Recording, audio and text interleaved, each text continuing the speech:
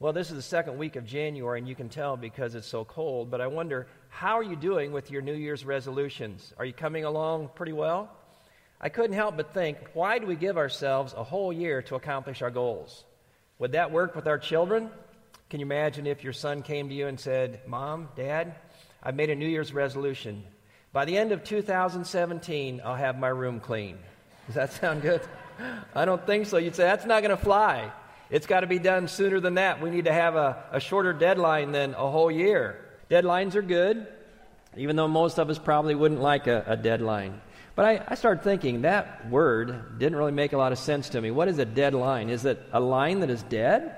That doesn't make sense. So I checked it out, and here's where that term came from.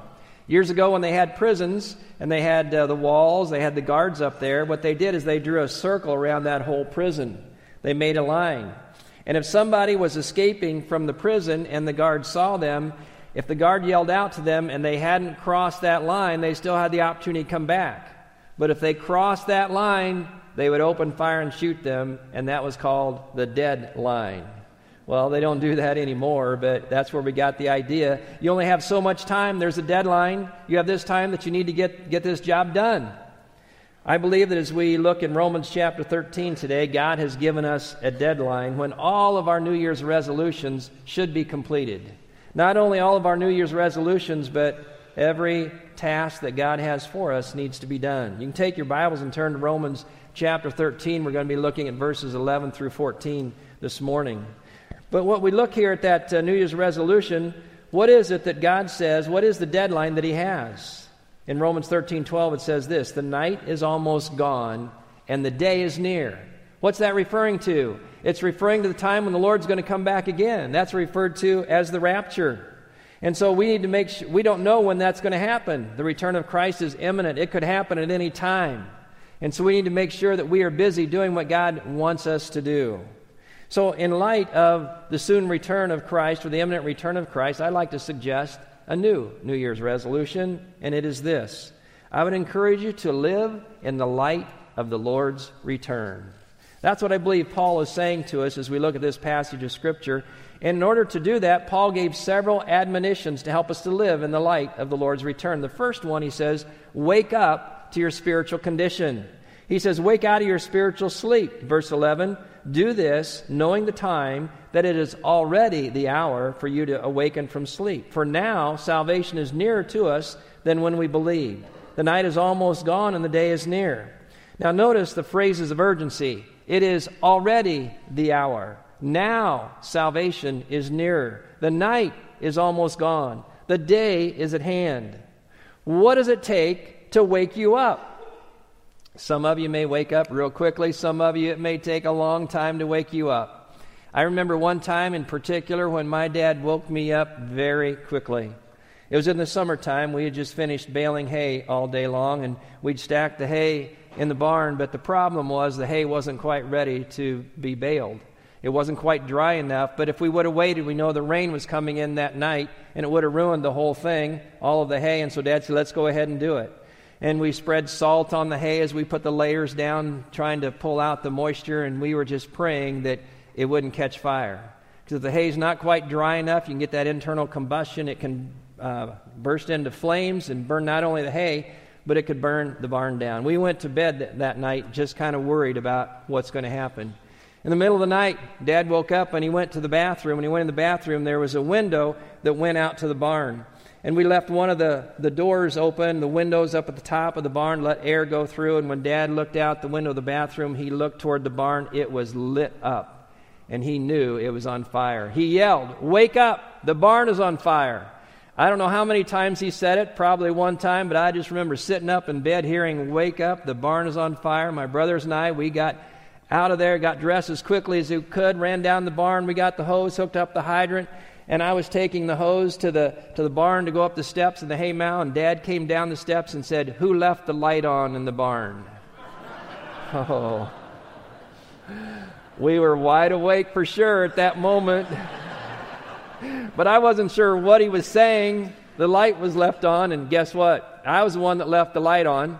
You would have thought he would have been relieved. There was just the light that was on, but I endured a lecture for quite a while on the stupidity of leaving a light on the barn when we thought it could burn down. But you know what? The urgency with which Dad said wake up is the same urgency that Paul is telling us today. And I forgot to tell you, when he yelled, he was in the bathroom. I was upstairs in my bedroom. You had 3 closed doors between there and up there, and I still heard, wake up, the barn is on fire. That's what Paul is telling us today. He says, I want you to wake up to your spiritual condition. So many of us are living with our eyes blinded to the truth of where we are spiritually. 1 Thessalonians 5, 1 through 11 says, Now as to the times and epochs, brethren, you have no need of anything to be written to you, for you yourselves know full well that the day of the Lord will come just like a thief in the night. While they are saying peace and safety, then destruction will come upon them suddenly, like labor pains upon a woman with child, and they will not escape. But you, brethren, are not in darkness, that the day would overtake you like a thief, for you are all sons of light and sons of day. We are not of night nor of darkness, so then let us not sleep as others do, but let us be alert or awake and sober. For those who sleep do their sleeping at night, and those who get drunk at night. But since we are of the day, let us be sober or awake, having put on the breastplate of faith and love, and as a helmet the hope of salvation. For God has not destined us for wrath, but for obtaining salvation through our Lord Jesus Christ, who died for us, so that whether we are awake or asleep, we will live together with Him. Therefore, encourage one another and build up one another, just as you also are doing.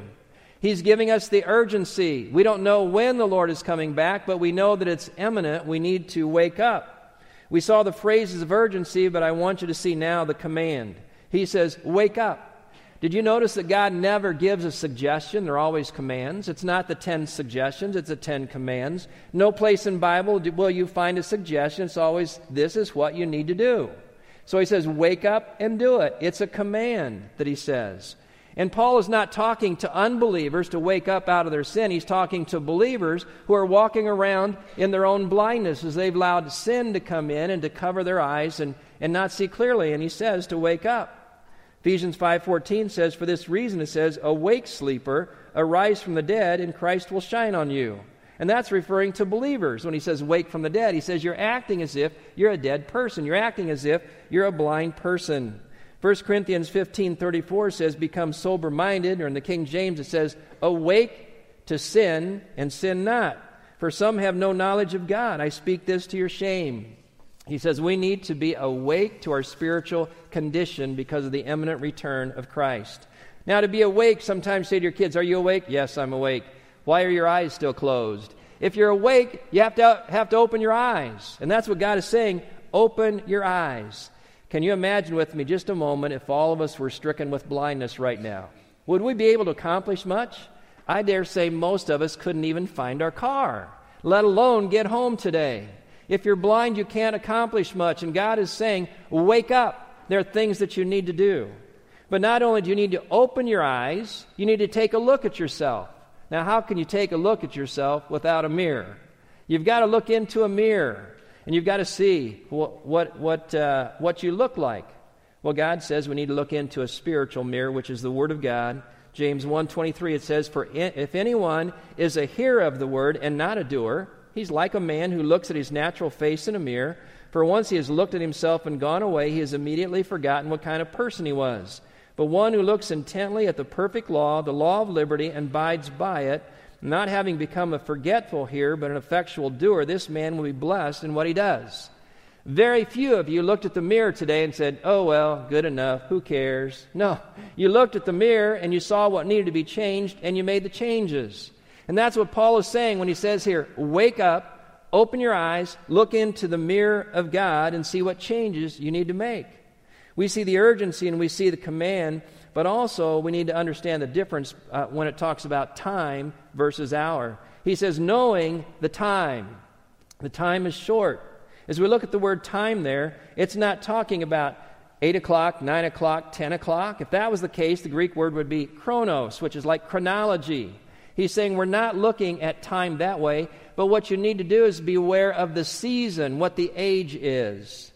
And what we see here is we are in the time of the church age. We're in the time, and Paul was too, at the same time. And as we look at the church age, you have to understand the return of the Lord is imminent. It can come at any season or any age. People get that all mixed up. They're just looking at the here and now, and they're not looking into the future and understanding what it's saying here. The Pharisees had that problem too, and in Matthew 16:1, the Pharisees and the Sadducees came to Jesus, and they were trying to put a test. They're always trying to trick him. They weren't coming to get knowledge and information with the right heart. They were always trying to condemn him and to catch him in something. And they said, Lord, give us a sign from heaven. But he replied to them, when it is evening, you say it will be fair weather, for the sky is red.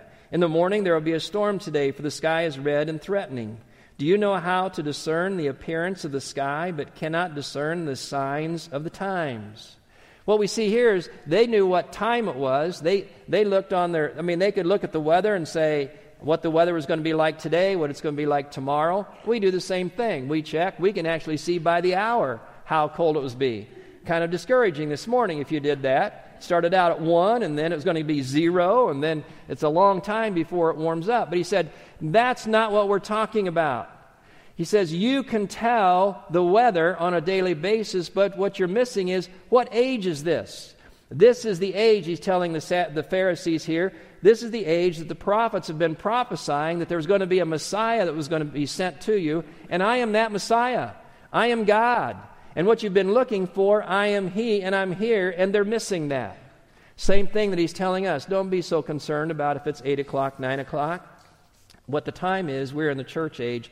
The imminent return is coming back. And are we awake to that? And are we awake to what God wants us to do to prepare for that?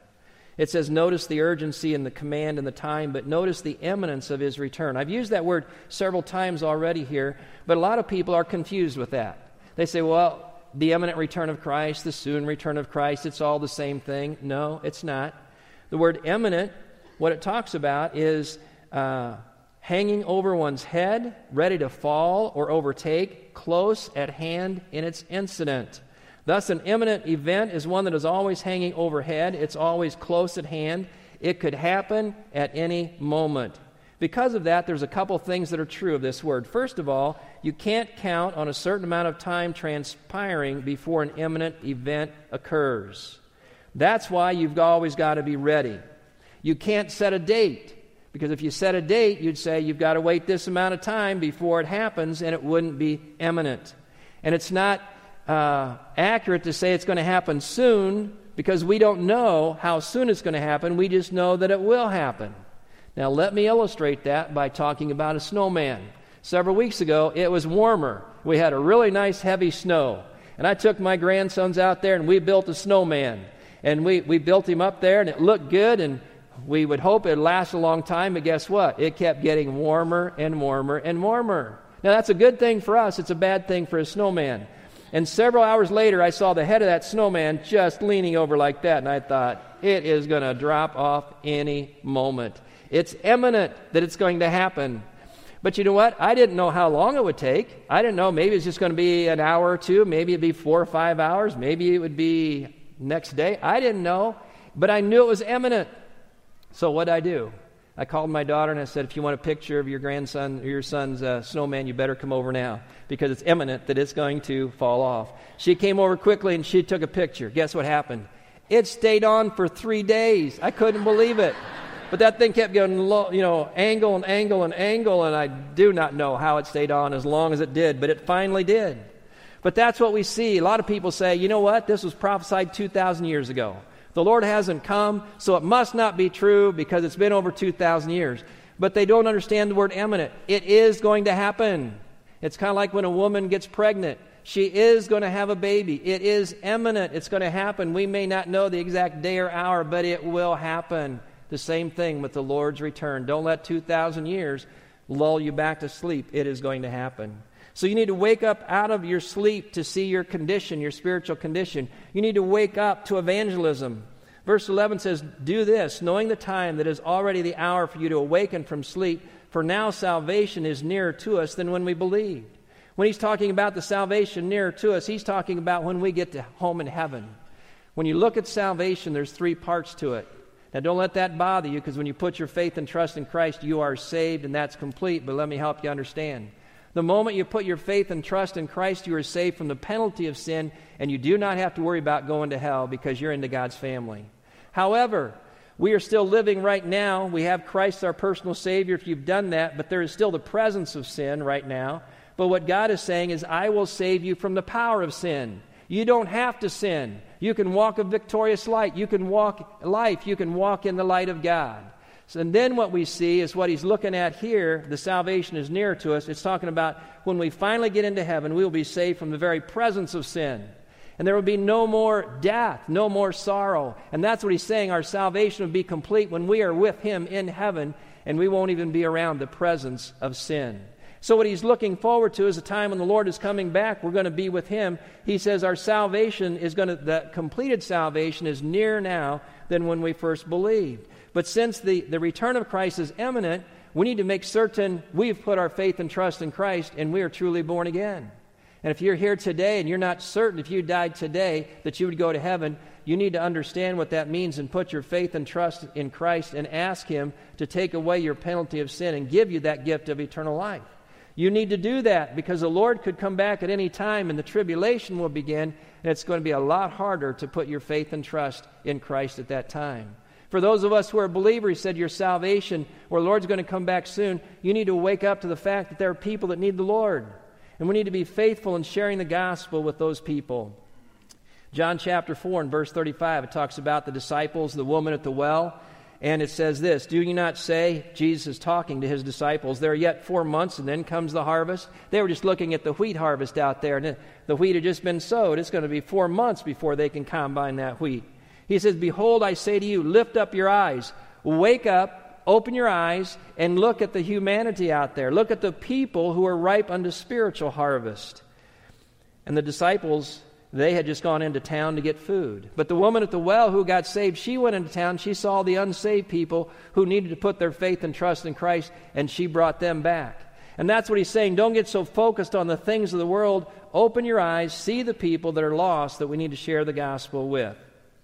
Not only do we need to wake up to evangelism, we need to wake up to spiritual maturity. Because when he says in verse 11, salvation is near, there's going to be that judgment time.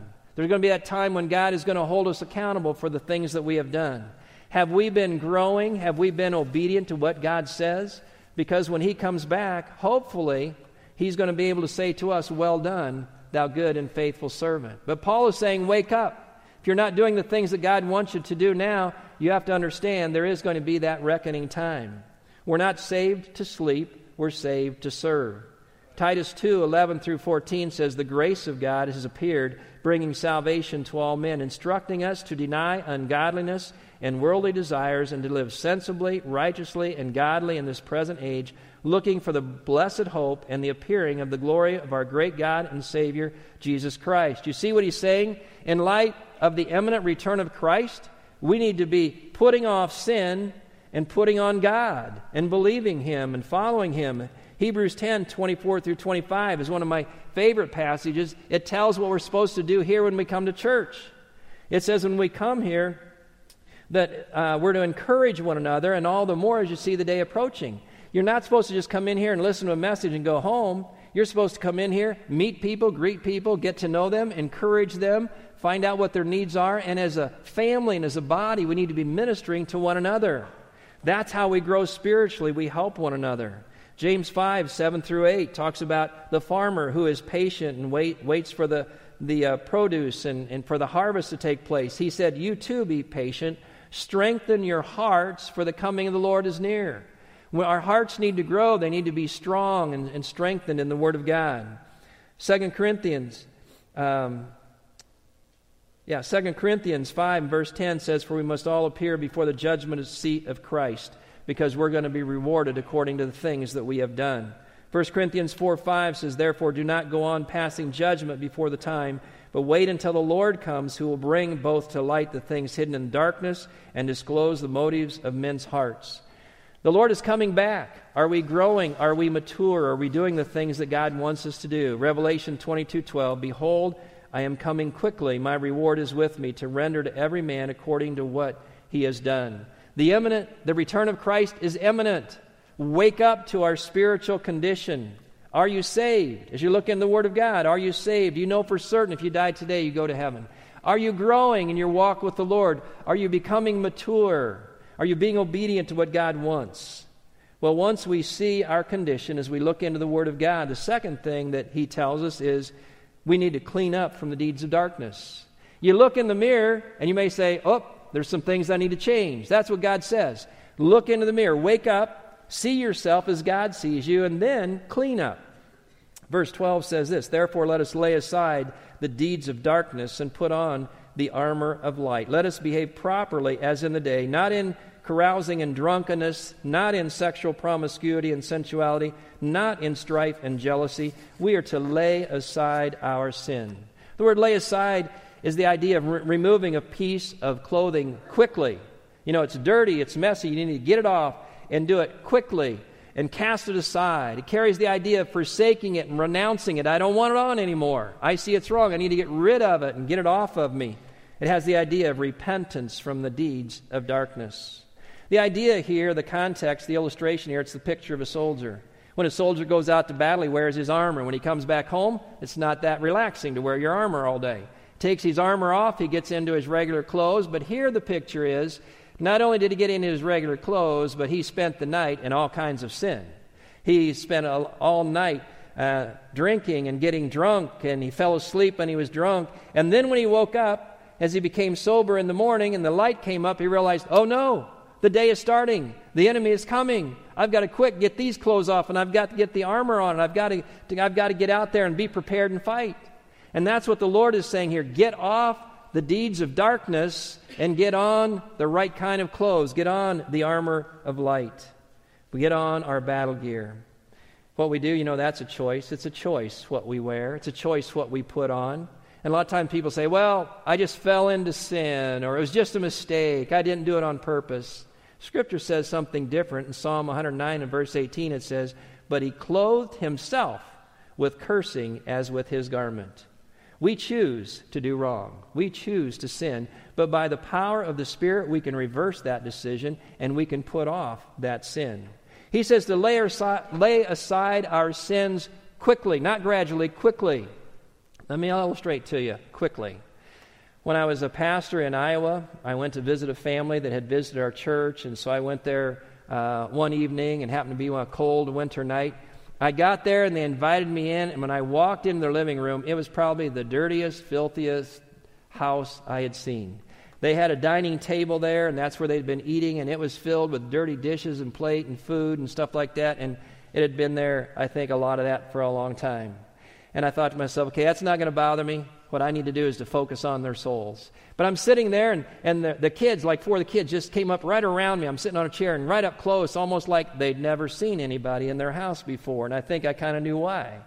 Well, pretty soon one of them says, I have something I want to show you. And got a picture album and brought it and set it right on the table in front of me and set it down, opened it up, and cockroaches just running everywhere. 50, 60 cockroaches just going everywhere. And a lot of them were coming right at me.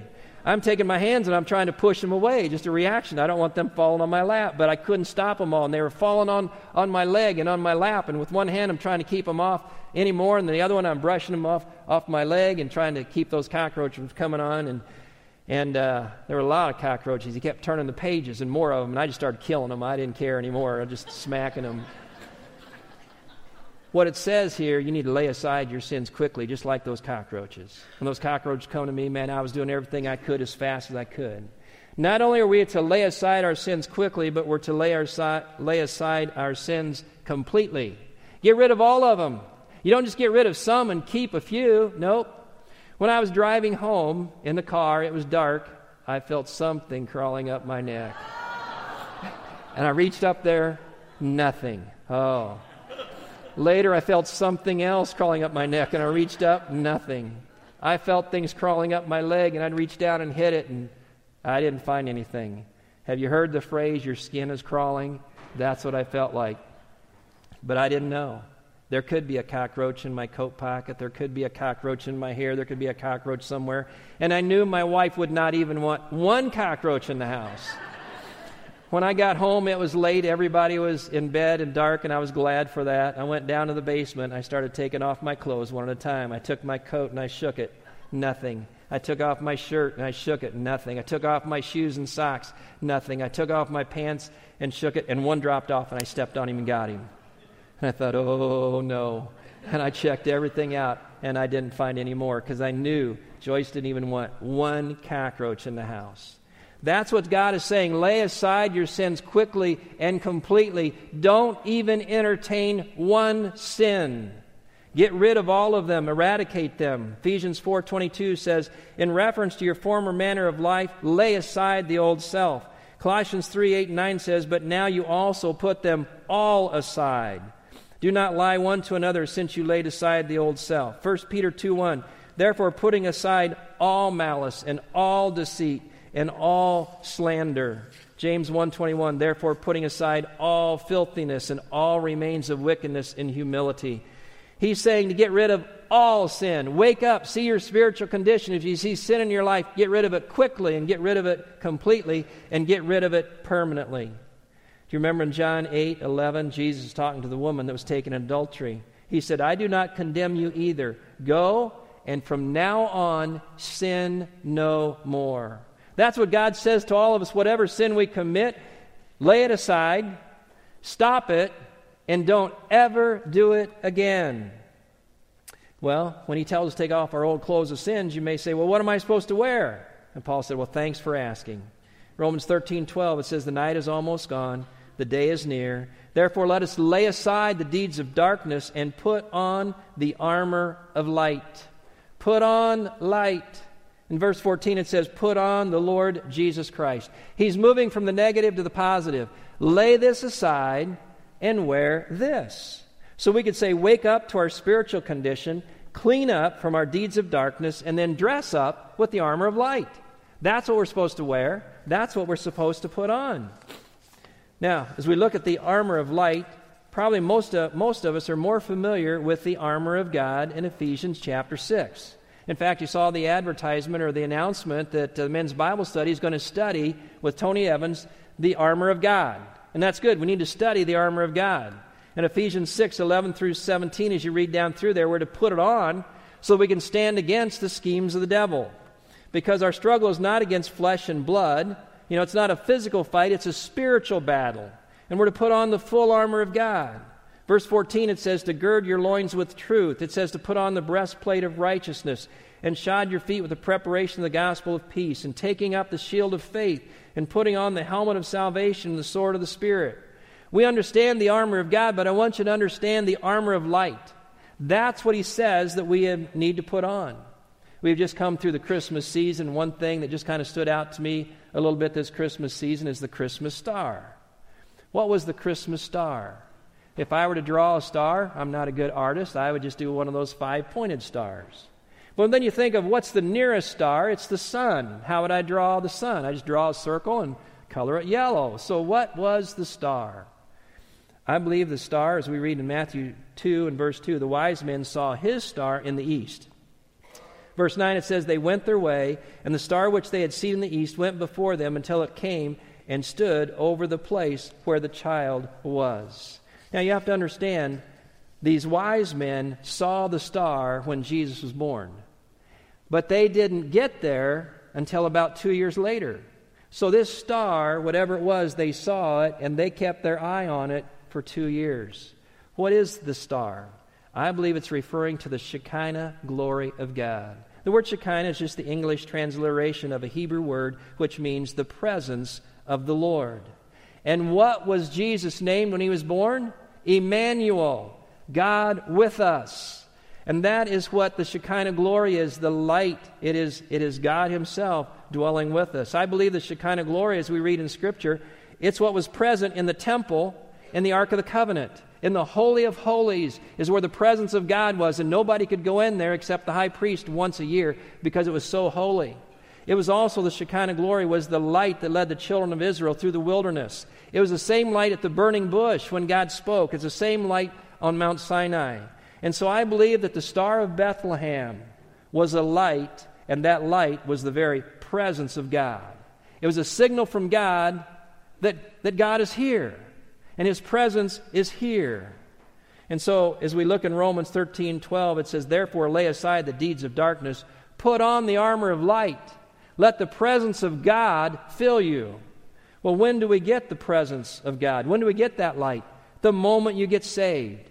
It says when you ask Christ to be your Savior, the Holy Spirit comes and lives within you, and we are the temple of God, and He dwells within us. So when we put on the armor of light, we already have the armor of light when you know Christ as your personal Savior. And the Bible says, greater is He that is in you than he that is in the world. Isn't that wonderful?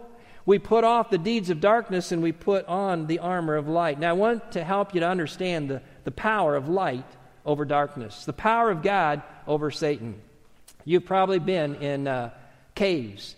The one that I was most familiar with was Mark Twain Cave, and you go down in the bottom of that cave, and they get down there, and the guide turns off all the lights, and it is so dark you could not see your hand in front of your face. I'd heard people say that before, and there'd be times what I would do at home, I'd try to get as dark as I could and see if I could always see my hand. But when I was in that cave and they turned out those lights, I could not see my hand. It actually touched my nose, and I never could see it. Then what they did, they lit a match, right? You've seen that. And it just lights up the whole thing because light dispels the darkness. Now, I want to demonstrate how powerful darkness is to light. If I put my hands together, it's pitch dark inside my hands. And the darkness inside my hands would be probably about the same amount of light of a match, right? I got this much darkness, that much light. Now, I want you to notice when I open my hands, I'm going to let this darkness out, and I want you to see how much power it has over the light in this room. Are you ready? It's not a magic trick. Just watch. Here we go. What'd it do? Nothing. What happened? The darkness disappeared. Why? Because light is so much more powerful than the dark. And I want you to understand that's how powerful God is versus Satan. People say Satan is powerful, and he is, but not compared to God. Now, we have to be careful. Compared to us, we are nothing compared to Satan. But you got to understand, we have the light. And it says that we have that light. And we don't have to worry about the darkness because we have the light. Well, as we look at the light, we receive the armor of light at salvation. Ephesians 5:8 says, "For you were formerly darkness, but now you are light in the Lord. Walk as children of light." John 1:9 says, "There was the true light which coming into the world enlightens every man." So we're to put on the armor of light, but we need to let that light shine. Matthew 5:14 says, "You're the light of the world. A city set on a hill cannot be hidden, nor does anyone light a lamp and put it under a basket, but on the lampstand, and it gives light to all who are in the house." We need to let our light shine. Why? Verse 16 says, "Let your light so shine that they may see your good works and glorify your Father which is in heaven." We need to shine and to be bright. We should also allow the armor of light to protect us from darkness and sin. 1 John 1:6-7 says, "If we say we have fellowship with him and yet walk in the darkness, we lie and do not practice the truth.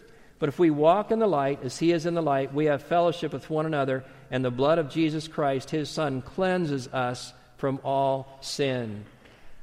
The light of God cleanses and protects us from all sin, and we do not have to worry about Satan and darkness. In 2013, I was on a missions trip to Haiti.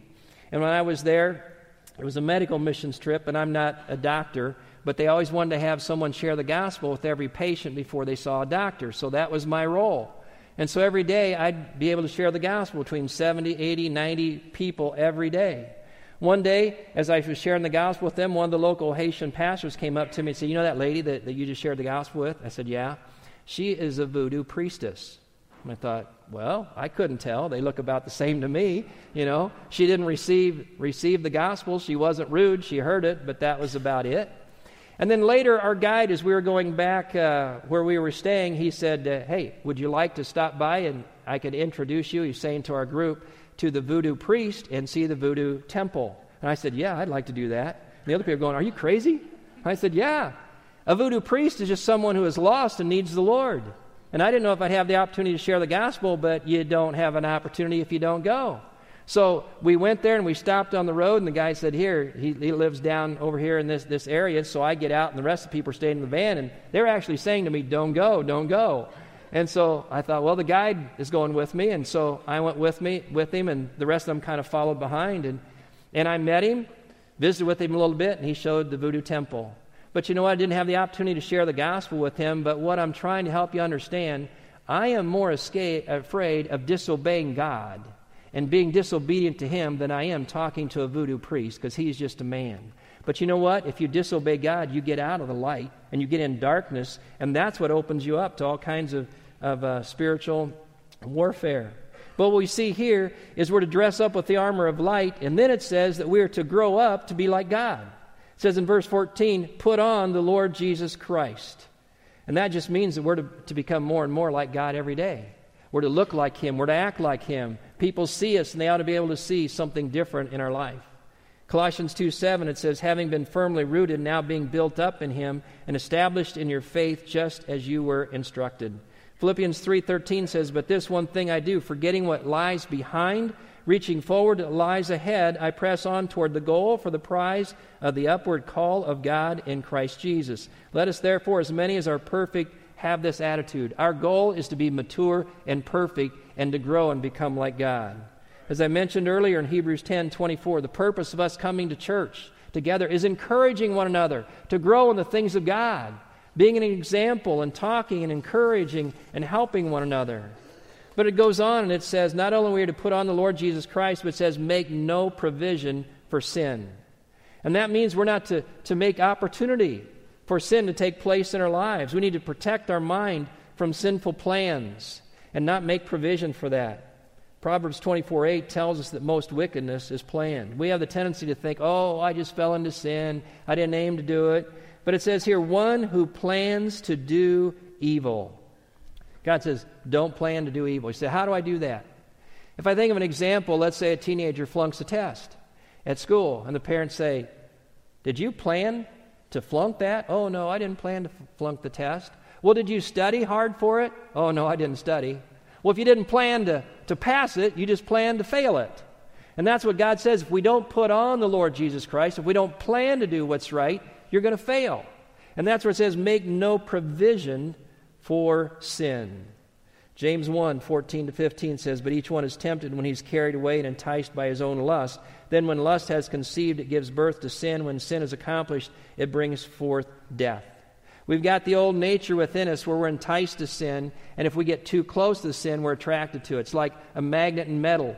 You can get that magnet so close to metal, but if you get too close, it just comes together like that. God says, don't make any provision for sin. Get as far away from it as you can, because you can't play with fire and not get burned, is what He's saying. You can't say at the end, oh, I thought I could get closer, and it just caught me there at the end. No, you stay far away from it as you can. It says we're to make no provision for sin. We're to protect our mind from sinful plans and protect our mind from sinful thoughts. Psalm 36:1-4 says, transgression speaks to the ungodly within his heart. There is no fear of God before his eyes. He plans wickedness upon his bed. He sets himself